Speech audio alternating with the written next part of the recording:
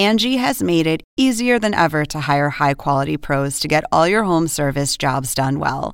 Just bring them your project online or with the Angie app, answer a few questions, and Angie will connect you with local pros who match your specific needs. Or book a service instantly at an upfront price. So join the millions of homeowners who use Angie to care for their homes and get your next home service job done well. Download the free Angie mobile app today or visit Angie.com. That's ANGI.com. Hey, warm welcome to First Move. Fantastic to have you with us as always. And we begin the show today with the unfolding drama at Disney. Call it the oust from the House of Mouse. In a sudden leadership switch, the entertainment giant replacing CEO Bob Chapek with former leader Bob Iger, who spent 15 successful years at the helm. A sudden change, but perhaps not so surprising, one after more than 2 years of challenges, COVID lockdowns, PR battles, and of course now the streaming slowdown amid high spending on content. Disney stock is down less than Enchanted, 40% year-to-date, a key Dow underperformer, in fact, plagued by rising losses in the Disney Plus division.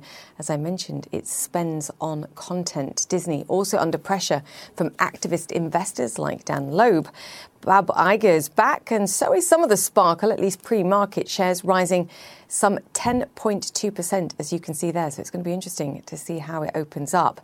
And speaking of unexpected returns, Elon Musk over the weekend reactivating Donald Trump's Twitter account after staging an online poll that saw more than 50% of respondents in favour of bringing him back.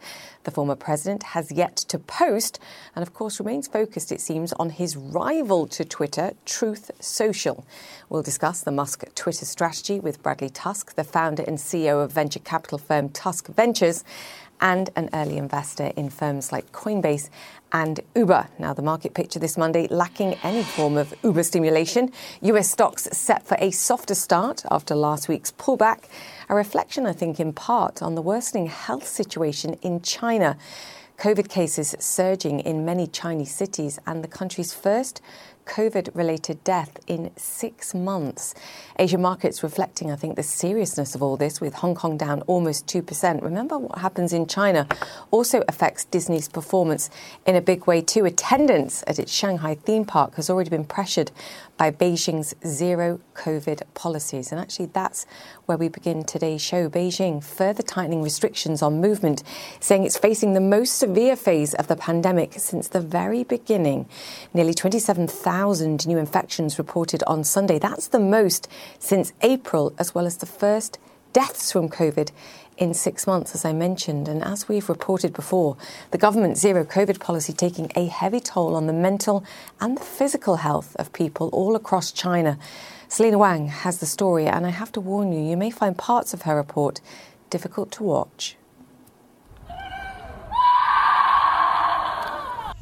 The piercing cries of a grieving daughter.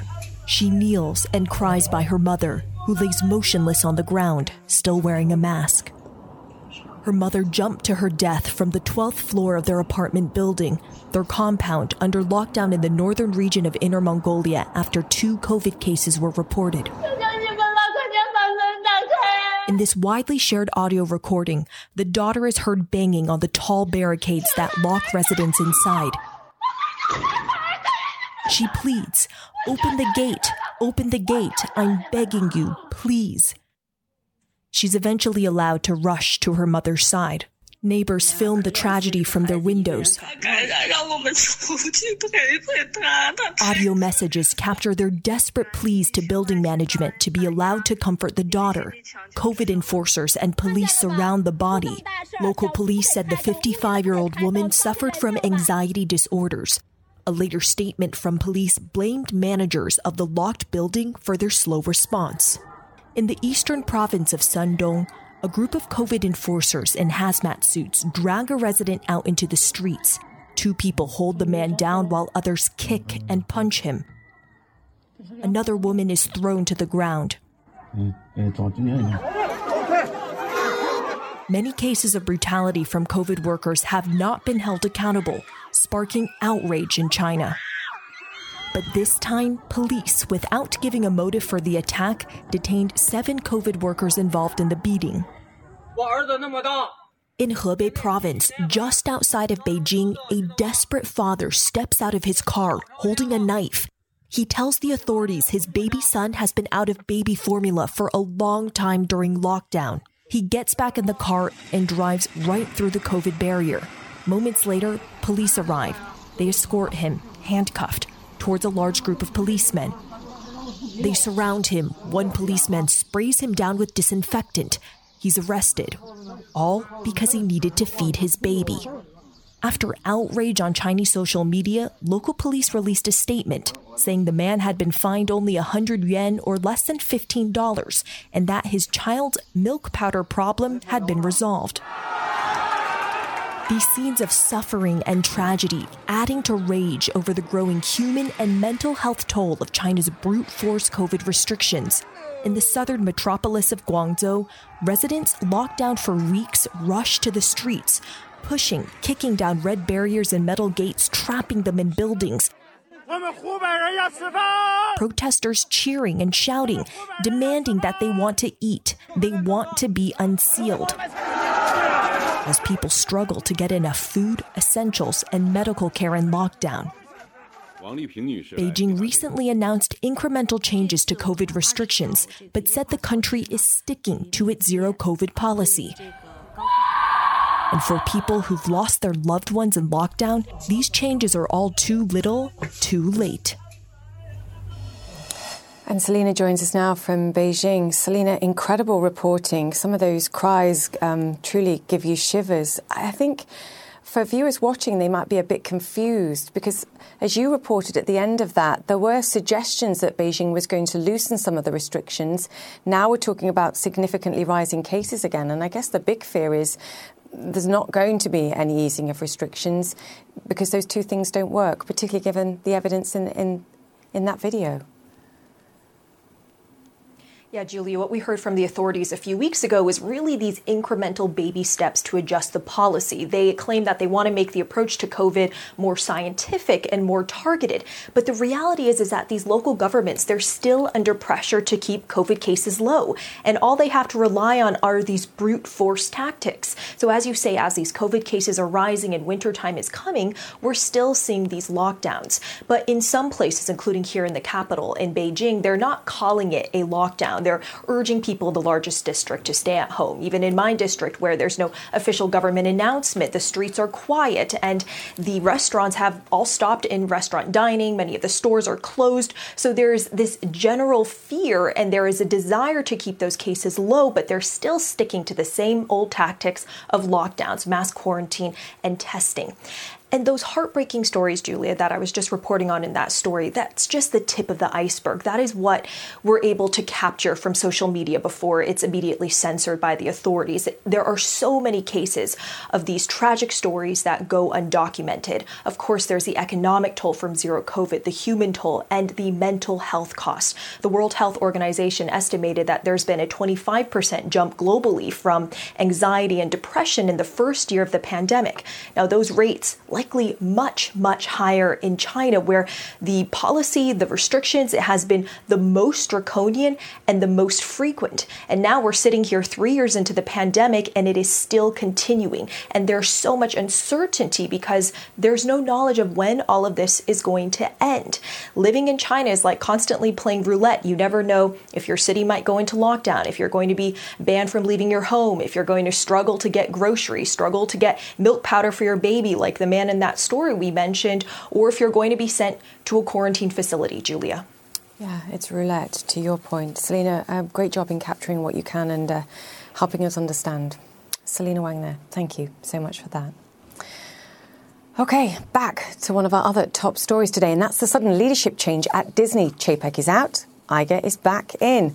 Frank Pelota joins us now on this story. I think it's shocking for the industry and for those watching this, but perhaps not surprising in light of the challenges of the 2.5 years. And actually, COVID is just a small fraction of that. The challenges with PR, the arguments with Scarlett Johansson. I think a lot of people will remember all these different points. And I guess the latest, the earnings, which was the sort of death knell to Chapek's leadership.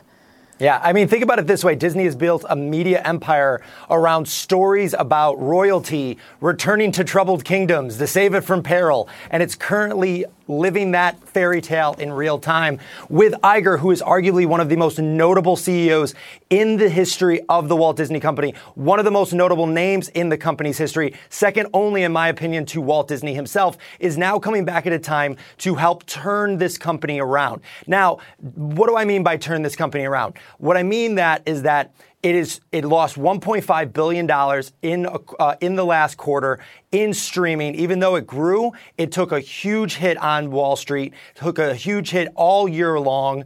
Some other places it's really struggling is that, even though the parks are doing well, a lot of fans did not like Bob Chapek. They felt that they were being nickeled and dimed by him a little bit, that he kind of boosted everything kind of up. But let's talk about the shocking development of all of this. What I've been telling people is that this is shocking, but not necessarily surprising. What do I mean by that? What I mean is that Iger for 15 years was the head of Disney, arguably, like I said, one of the most notable names in Disney's history. And if you talk to people in Hollywood, it's one of the greatest runs or greatest tenures in a company's history. And they also, Disney, gave a contract to Bob Chapek after all of the controversies and hiccups that we have been talking about. They gave him a contract that started in July that was supposed to run to 2025. And now let me read you what Susan Arnold, the chairman of the board at Disney, said last night. She said, "We thank Bob Chapek for his service to Disney over his long career, including navigating the company through the unprecedented challenges of the pandemic. The board has concluded that as Disney embarks on an increasingly complex period of industry transformation, Bob Iger is uniquely situated to lead the company through this pivotal period." Another way of saying that is that thank you so much, Chapek, for getting us through one of the most tumultuous times in our nearly 100-year history, but we believe our future is better in the hands of Bob Iger. Yeah, and quite frankly, many of the challenges that they're facing, everybody in the media industry is facing. One wonders how differently Iger would have handled the past 2.5 years, particularly since he was in the sort of leadership or chairman position until, January of this year. It's going to be fascinating to see what comes next. Frank, great to have you with us. Frank Pelota there. Thank you. OK, the FIFA World Cup is underway in Qatar as we speak. Iran and England are in action on the tournament's first full day of competition. Let's get straight to Amanda Davies, who is in Doha for us. And I have to say, the scoreline looks pretty exciting for all the Brits out there. But let's be clear, this game is about far more than football, about sport, particularly for those watching at home in Iran. And I believe there was not even a national anthem as this match began. Amanda, talk us through it. Yeah, Julia, just before we come to that, you might be able to hear quite a noise behind me. And this, of course, was meant to be the day that the tournament was due to kick off before the Qatar match was moved to Sunday, a day ahead of time. The Argentinians have certainly arrived ahead of their opening game in Saudi Arabia. They're just here en masse in the Souk Waqif with their bands, with their drums. It is very much what you would expect to be a normal World Cup evening in one of the host cities. The atmosphere is brilliant. They get their moment in the spotlight, though, tomorrow. But yes, as you rightly say, it's currently half-time as England take on Iran in their opening match in Group B. And so much of the build-up was dominated by talk of politics and protests because we've seen in recent time, now into the third month, pretty much, of these anti-government protests in Iran. We've seen more and more Iranian athletes using their platform to have their voice. The players' build-up was absolutely dominated. They were peppered with questions about it. Ali Reza Jahanbakhsh had said they were going to take a collective decision as a team as to what to do, if anything. And their coach, Carlos Queiroz, a man who knows the Iranian politics more than most outsiders. He's a Portuguese national, but this is his second stint in charge of the team, leading them into a third World Cup. He said he was open. He had said to the players they were allowed to take a stand, make a protest, as long as it fell within FIFA rules. So what happened as the players lined up for kickoff ahead of their match for the national anthems was that the Iranian players decided not to sing their anthem, and it's seen as a show of support, solidarity for the anti-government protesters. My colleague Don Riddell is there inside the grounds. He said on the way in he saw quite a few fans who were wearing T-shirts saying things like "Free Iran" and "Rise with the women of Iran." There's no doubt that at full time the players will be asked about what it means, why they decided to take their stance, because, of course, we know it is not an easy thing for them to do. There are likely to be consequences for them because they have taken this moment. Sadly, though, the match is not going as they would have hoped. They're currently 3-0 down to England. The players just heading back onto the pitch for the start of the second half. But they're very much hoping that they can use this moment here at the World Cup, not only to qualify out of the group stage for the first time in their World Cup history, but to give them a longer, bigger platform to make their point. Yeah, it's such an important point. It's not actually about winning the games, though. It's about the platform and the message they can send at this moment too. Amanda, no shortage of questions nor controversies in this tournament, and we should be speaking to you, I'm sure, on a daily basis, and hopefully we'll get to talk about the sport as well in more depth as well. But for now, thank you, Amanda Davies. Thank you for joining us there from Doha.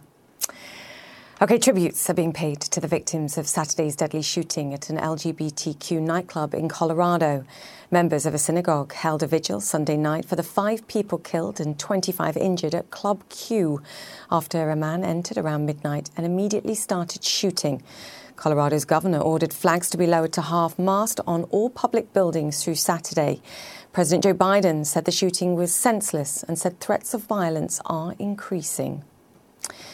And an earthquake in Indonesia has claimed at least 56 lives and injured hundreds more. It happened earlier on Monday. The 5.6 magnitude quake hit the West Java province, according to officials there. Emergency operations are underway and shelters are being built for victims of the quake. Schools, homes, a mosque and a hospital have all been damaged or destroyed. OK, we're going to take a quick break here on First Move, but straight ahead, Ukraine and Russia playing the blame game after weekend shelling at the Zaporizhzhia nuclear power plant. We're live with the latest from Kyiv. And Elon Musk wheeling out the welcome wagon for Trump on Twitter, but will the former president return? More on the ongoing turmoil at Twitter after the break. Stay with us.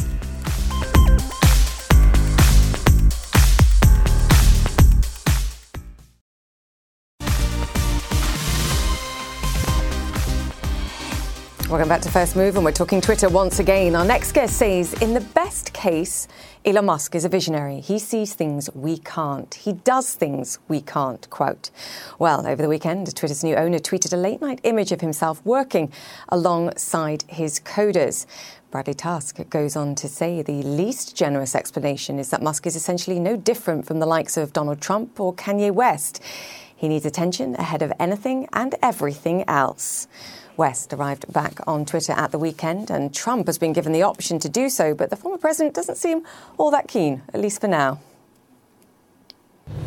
Truth Social is through the roof. It's doing phenomenally well. Truth Social has been very, very powerful, very, very strong, and I'll be staying there. But I hear we're getting a big vote to also go back on Twitter. I don't see it because I don't see any reason for it. Truth Social, of course, is the alternative platform that Donald Trump and his team created, just so that you're clear.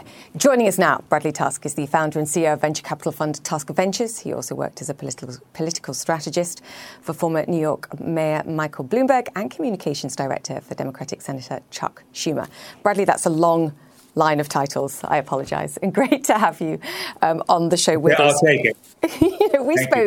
We spoke a couple of weeks ago, and you said, look, actually, the Twitter purchase by Elon Musk could end up being a 40-odd billion PR spend, ultimately, for his other companies. But I like this op-ed that you did in Fortune, and that's why I pulled those quotes out of it. Do you think the truth lies somewhere in between? Yeah, for sure. I mean, I think he certainly is motivated by attention, just like Trump, just like you said, Kanye West. And he is certainly a visionary and an incredible business person as well. So it's a little bit of both. But when we spoke last, Julia, if you remember, the argument that I was throwing out there was because Tesla's market cap is so wildly overvalued compared to other car companies, that differential is really hype, and it's PR, and it's his ability to sort of command this huge following in a retail investor base. And the thesis was, well, maybe by owning Twitter, he can kind of own the hype machine, keep promoting Tesla, promote SpaceX once it goes public, and it's effectively a cost of doing business. I'm now starting to wonder if the risk is on the other foot, which is if Twitter truly collapses and he is seen as someone who just made this terrible decision, this terrible mistake solely based on his need for attention, solely based on his ego, does the same thing happen to a certain extent to Tesla and SpaceX? Tesla is very much a real company, but as of this morning, it had a market cap of over $560 billion. General Motors is exactly 1/10 that at $56 billion, even though it has twice as many car sales itself. So Musk got to be careful that he didn't open up Pandora's box here and the whole house of cards starts coming down. How high is that probability, Bradley? Because it's interesting what you say. I mean, certainly from some of the sort of conversations behind the scenes of those people that were making the decision on Friday, whether or not they were hardcore enough to stay, it was a case of the vision that we've been presented is the risk that we may end up going bankrupt. The alternative is you take a few months' pay and perhaps salvage some of your stock and you walk away. Those choices were quite stark. Yeah, I mean, look, the employees there now are living with a tremendous amount of uncertainty. And I think clearly the employees at Musk companies produce a lot of value, or otherwise he wouldn't be so successful. But you never hear about Tesla being what a great place to work, right? You hear about people being, made to stay on the factory floor 24 hours a day and things like that. And so ultimately, if Twitter reflects his other companies, it's not going to be a great working environment. It's already highly uncertain. Both of the alternatives that you presented weren't really that great. And so if you're a talented engineer in this economy, there's tremendous demand for your services, and there's no real reason to stay at Twitter. It's interesting. When I saw those Twitter pictures or those tweeted pictures that Musk sent out and he was with the crew and they were looking at coding, there was a lot of positive feedback. There was also questions thrown out there of actually how much of the coding Musk himself understands as it pertains to Twitter, just how well he ultimately understands this business, and that actually that kind of behavior is normal of a startup leader, of a visionary leader, whatever you're doing and whatever you're building. Can I just get your expertise on that? Because I think you of everybody understands sort of what it takes to build from the floor, or rebuild in this case. Right. So I'm an early stage venture capitalist, which means I invest in companies when they're really first getting started. And at that point, you don't necessarily expect to know what the ultimate business model will be, what ultimately your best revenue sources will be. There's a lot you don't know. You're basically betting on a founder and their underlying idea and their ability to execute it. That's very different than a company already valued at $44 billion, right? When something's valued at $44 million, you can say through trial and error, we'll figure out what works best. You put a lot of zeros after that, and it's a different situation. And look, one thing that has been disheartening to me is when you look at the ideas that Musk has thrown out there so far, there's nothing new or original. It's, we'll do e-commerce, we'll be more of a town square. It's just taking things that already exist on the internet and saying we'll put them all onto Twitter. I don't really see how that's going to accomplish all that much. And so, sure, if Twitter were a brand new company, this were 2007, all these conversations would make perfect sense. But 15 years later, it's a little late. Yeah, it's interesting, isn't it? And of course, the $44 billion valuation is a value that he's put on it by buying it at that price too. What do you make of the Trump potential, or at least the option to come back at this stage? Because there was an online poll on Twitter held by Elon Musk himself. I mean, he talked about having this moderation council. I just wonder how much of that is taking place behind the scenes. And at the same time, he's saying actually that in terms of volumes, news flow, journalism, let's be clear, tied to the FTX collapse. I mean, what they're seeing is bigger and greater than they've ever seen before. Is that monetizable? Is there something in what we're hearing and seeing? It's been really hard, right? I mean, the business model for the platforms is advertising, right? We are the product. We go on there and they sell advertisers access to us through really finely tailored algorithms. And that's worth a lot of money. And the more negative the content, the more we tend to sort of watch the train wreck, and therefore they can charge more money for advertising and make more money. That has worked really well for Facebook, for Instagram, but it really has never worked as well for Twitter because the actual platform itself doesn't really lend itself nearly as well to advertising. And so they may be able to attract a lot of attention, but Twitter's attracted a lot of attention before. I mean, Donald Trump arguably ran his 2016 presidential campaign over Twitter, and yet their economics didn't improve all that much. So sometimes I see this a lot, in my work, you're looking at tech startups. there are ideas that could be interesting. They might be good for society, but that doesn't necessarily make them billion or multi-billion-dollar tech companies. And I think with Twitter, that unfortunately might be the case. Yeah, it's going to be fascinating to see. One of the other things you said in light of the FTX collapse, and it's something certainly in the crypto sphere that we've been talking about on the show quite a lot over the last couple of weeks, is venture capitalists might start using common sense after this. What do you mean by that? And what extra is going to be demanded by all of us, quite frankly, in terms of transparency, whether it's a private company or otherwise? Yeah.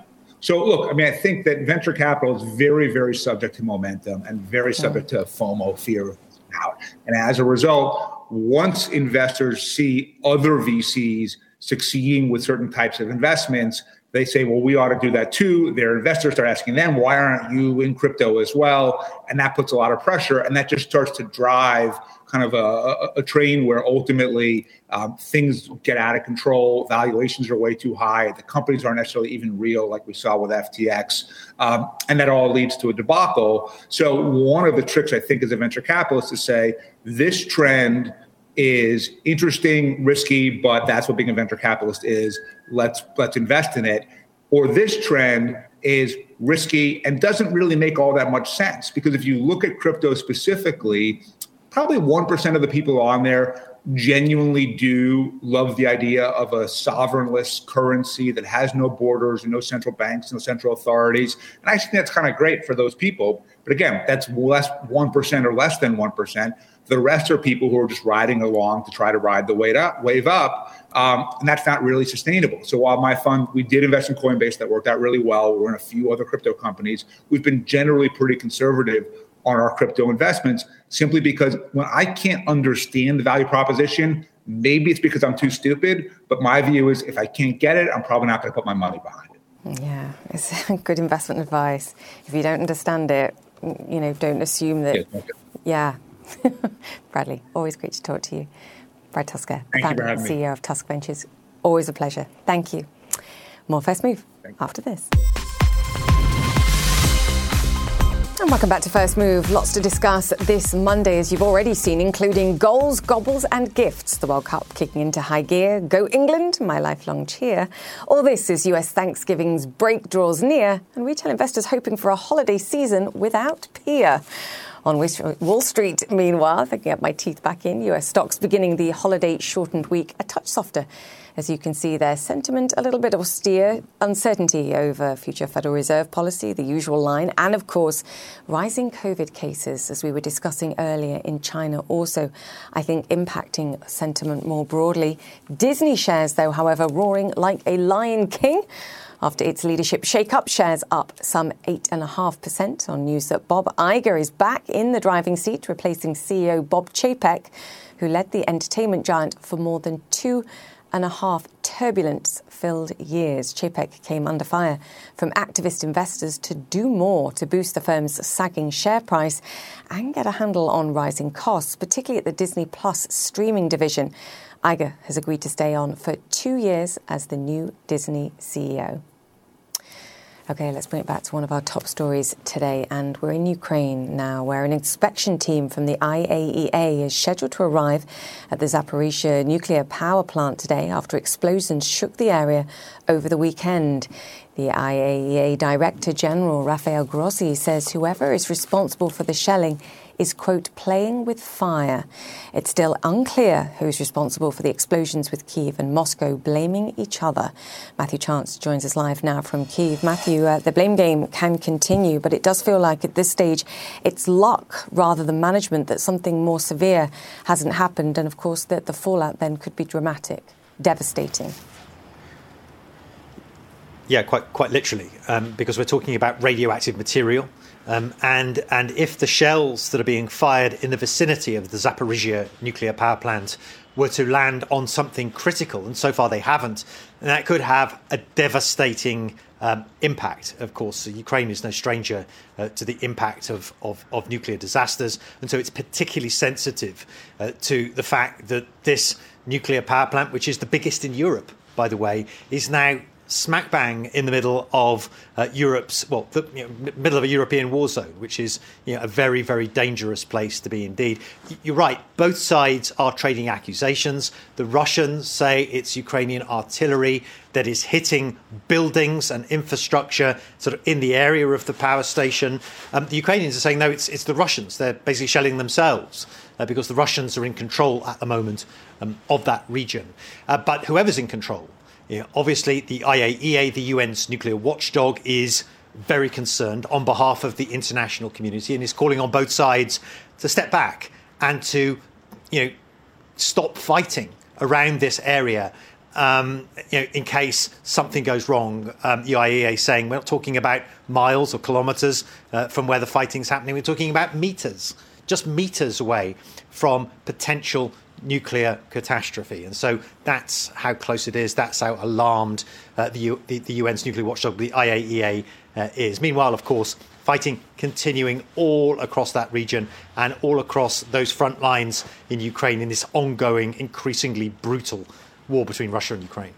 Yeah, we'll have to see what the IAEA say when they've actually been able to inspect and have a look at what's going on there. Matthew, great to have you with us, as always. Thank you. Matthew Chance there. OK, coming up here on First Move, a story of persistence and an inspiring reminder that you are never too old to follow your dreams. Coming up, we'll meet the Barefoot Empress. Stay with us.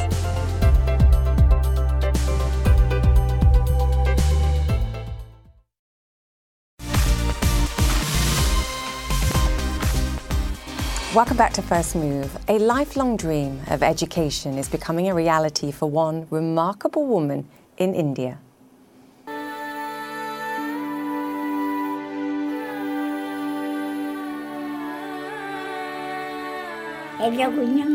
Barefoot Empress, a new short documentary, follows the journey of 96-year-old Katyayani Amma as she joins a first-grade classroom for the very first time. The film was inspired by director Vikas Khanna's own grandmother, who was not given the opportunity to receive a formalised education. Amma, who is now 100 years old, and her story are also helping girls in underserved communities across India get the education they deserve. Khanna is partnering with several non-profits, including Leap to Shine, which pledged to educate 5 million girls in India. And joining us now is Michelin star chef, restaurateur, director Vikas Khanna and Oscar-nominated filmmaker Doug Rowland. And they are the team behind Barefoot Empress. Vikas, Doug, welcome to the show. It is awesome to have you with us. Vikas, I want to begin with you. Congratulations, first and foremost. This film is just over 15 minutes, but it doesn't half pack a punch. And I was there at the premiere, and I don't think there was a dry eye in the house, but they were happy tears.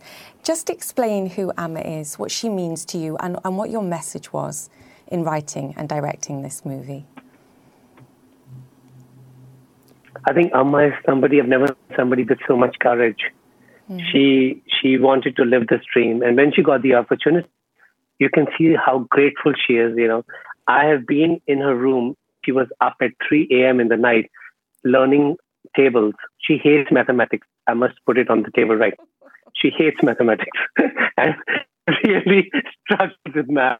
And you'll see it in the movie also that how hard it is for her to calculate.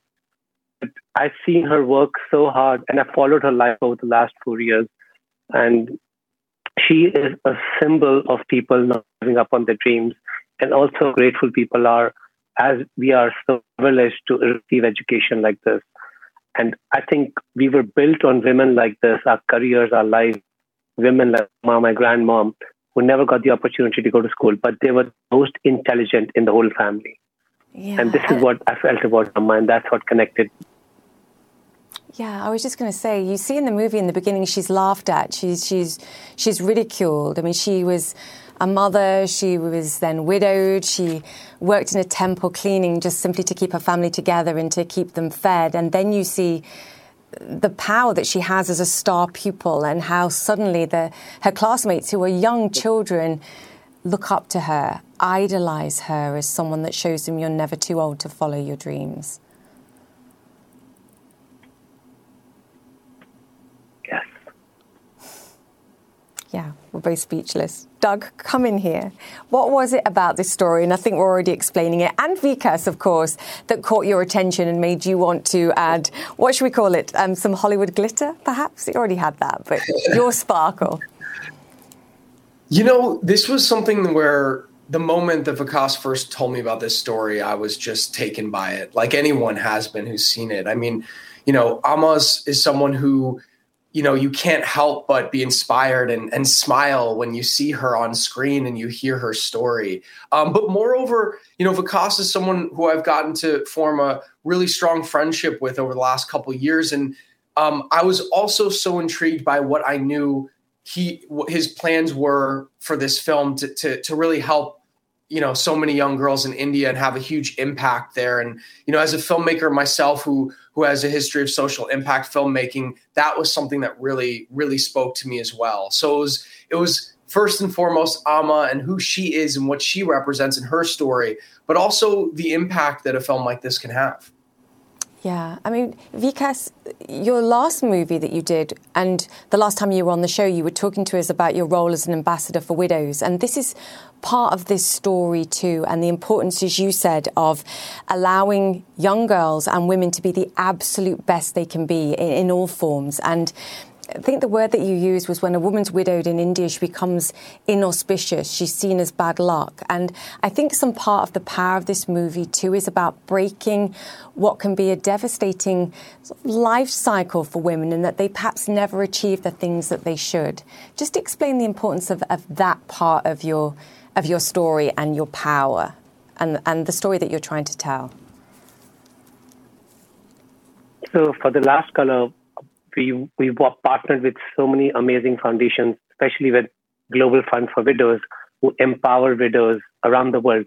Just to put it here, there are more than 350 million widows in this world, and many of them have been disinherited, and they have they're totally disinheritance. And I felt that, when you spoke to me, I was in Washington, D.C. I was the only guy in the crowd who was on the stage. And here was, picking up the issue of girl education, because I don't think so there could be a foundation of a nation until girls get rights to be educated. And I think this is what Amma has become such an ambassador and symbol of, that if she was educated, she would have not lived a life like this. Yeah, it's about breaking that cycle. And actually, because very quickly, it's all the more important after COVID, with fears and concerns now that millions of girls that were in secondary school have been forced to drop out and they'll never go back. So there's never been a more important moment, I think, for this movie to shine a light on the importance of education for young girls and to keep them in that education. So we are rehabilitating classrooms, and actually the first classroom is in honor of Doug's little girl, Louisa. And he was on the live camera looking at this little classroom. And we are rehabilitating. We are also working on nutrition, because that's also a very important part of girls dropping out of school. And we are also working on giving them right tools so that they can be educated.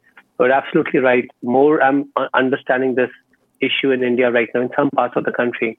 I feel that it needs more attention. And I'm glad that we have partners right now on ground who are working towards this mission. It's amazing when I see wearing Amma's mask or Amma's portrait in the classroom.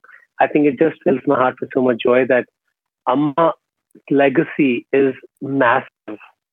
What she has done, especially when she says, "I'm not ashamed to sit in the classroom with my great-grandchildren's age," that shows the courage of a woman when you're bound by social norms all your life. She's not ashamed of this. And I remember when she was being celebrated, all the neighbors who criticized us, they were right there in that function celebrating Amma. So it takes a brave heart to break that norm. And a powerful woman.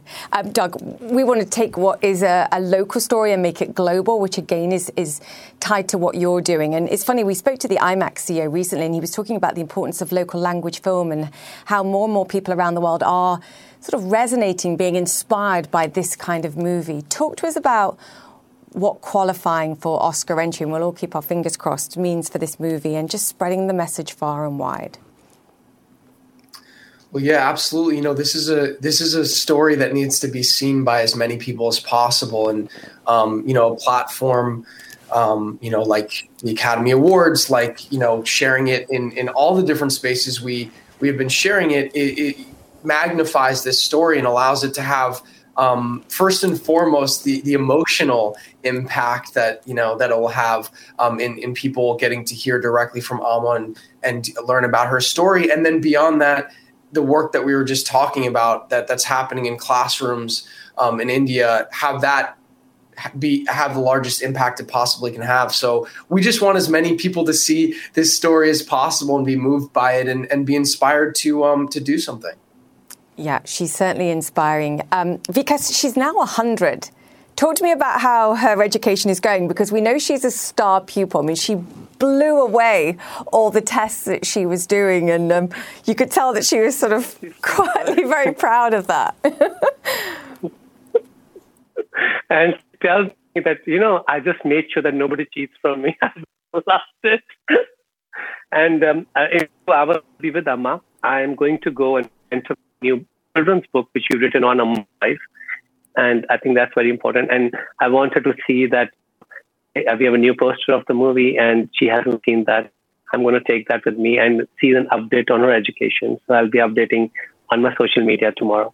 Amazing. And very quickly, Vikas, you tweeted out a picture of her holding your arm, and you get a sense of how tiny she is. She's a really tiny lady. This is one teeny tiny, fragile lady who is so powerful in her heart.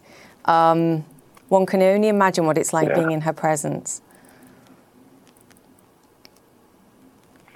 Every time I leave Amma, I feel that I had the privilege to be in the same room, breathing the same air, and she's like a goddess. And I did ask her one question, which is not in the movie. Do you forgive people who treated you so bad? And you have to do that to move on. Like the wisdom, what she says in the end of the movie, that you can stop going to God's home.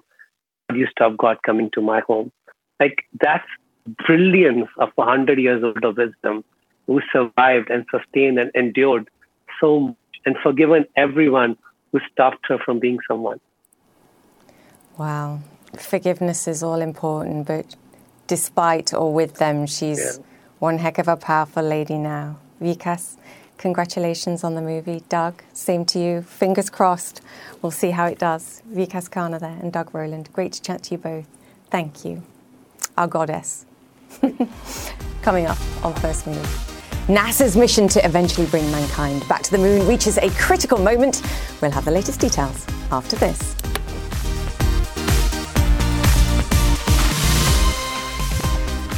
Welcome back once again. It's an incredibly exciting day for NASA's Artemis mission, with the Orion spacecraft performing a critical maneuver and to enter the next phase of its journey around the moon. Kristen Fisher joins us with the details from Washington, D.C. I'm already bouncing up and down on my chair. I read this morning that the spacecraft passed around 80 miles above the lunar surface. So in space terms, that's practically kissing. That's super close. I know. And Julia, I'm dying to see these images, because it is going to be the closest that a human rated spacecraft, a spacecraft designed to carry humans, has ever flown to the moon since the Apollo program back in the 1970s. And so, unfortunately, NASA was not able to share those images live because it happened, that close approach, just 80 miles off the surface of the moon. It happened on the far side of the moon, meaning that they lost communications with the spacecraft for about 25 minutes. But we got to watch that approach live. And then, Julia, on the other side, we saw something that was just remarkable, something we've seen before, but we're getting to see with a fresh set of eyes. And that was us, the Earth, truly just a pale blue speck in the vastness of outer space. And the Orion spacecraft, which was sitting on top of that rocket right there, when it launched 5 days ago, it was beaming it back live to Earth. So we're seeing some images being beamed back live right now, Julia. The other ones, the good ones, like you're waiting for, where we're going to see those really crisp, clear images of all the craters on the moon, that's going to take a little bit of time to beam back to Earth. But I'm waiting for it. It should be back any minute now. I was about to say, never mind beaming back, beam me up, please. So we don't know precisely how long we have to wait for those images. Is that right, Kristen? Yeah, unfortunately, No, that makes sense. It's it's a project for them too. Just explain to our viewers who may have missed the initial launch. I'm not sure anybody did, but just in case, because this is part of a bigger project to put man and woman back on the moon. And at this stage, at least, there are no humans up there. Snoopy is the most famous just individual. Snoopy and mannequins. Oh, yes, Snoopy and mannequins for right now. But yeah, this is the dawn, the beginning of the Artemis program, the twin sister of Apollo in Greek mythology. And so this is the first test flight. It's designed to test the Orion spacecraft, which sat on top of the SLS Artemis rocket. And it is going to carry humans farther than any humans have ever flown into outer space. And so what's so critical about this is if this mission is a success, then it's going to pave the way for Artemis 2 and Artemis 3. Artemis 2, the next time this spacecraft flies, will have 4 astronauts on board doing that flyby of the moon. Then Artemis 3, which likely will happen in 2025, that will be the Apollo 11 equivalent of the Artemis program, when astronauts finally step on the surface of the moon. This time, though, it's going to be the first woman and the first person of color. And also, Julia, this time they're going to leave behind a lot more than just flags and footprints. They want to build a base and stay on the moon permanently and then someday go on to Mars, Julia. Yes, I love that. Way more than flags and footprints. 2025, here we come. Kristen Fisher, great to have you with us. Thank you so much for that. And finally, the Black Panther roared once more this weekend. Emotional Marvel sequel Wakanda Forever holding on to its top perch at the US box office, raking in another $67 million. That adds up to a mammoth $564 million worth of sales worldwide so far, topping ticket sales from the first installment back in 2018. And that's it for the show. We'll be back tomorrow. Connect the World with Becky Anderson is up next. Stay with CNN.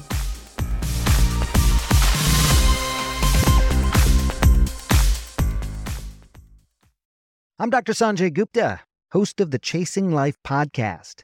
In honor of our 10th season, we want to hear from you. Leave us a message at 470-396-0832 and tell us how you chase life. It could be used on an upcoming episode.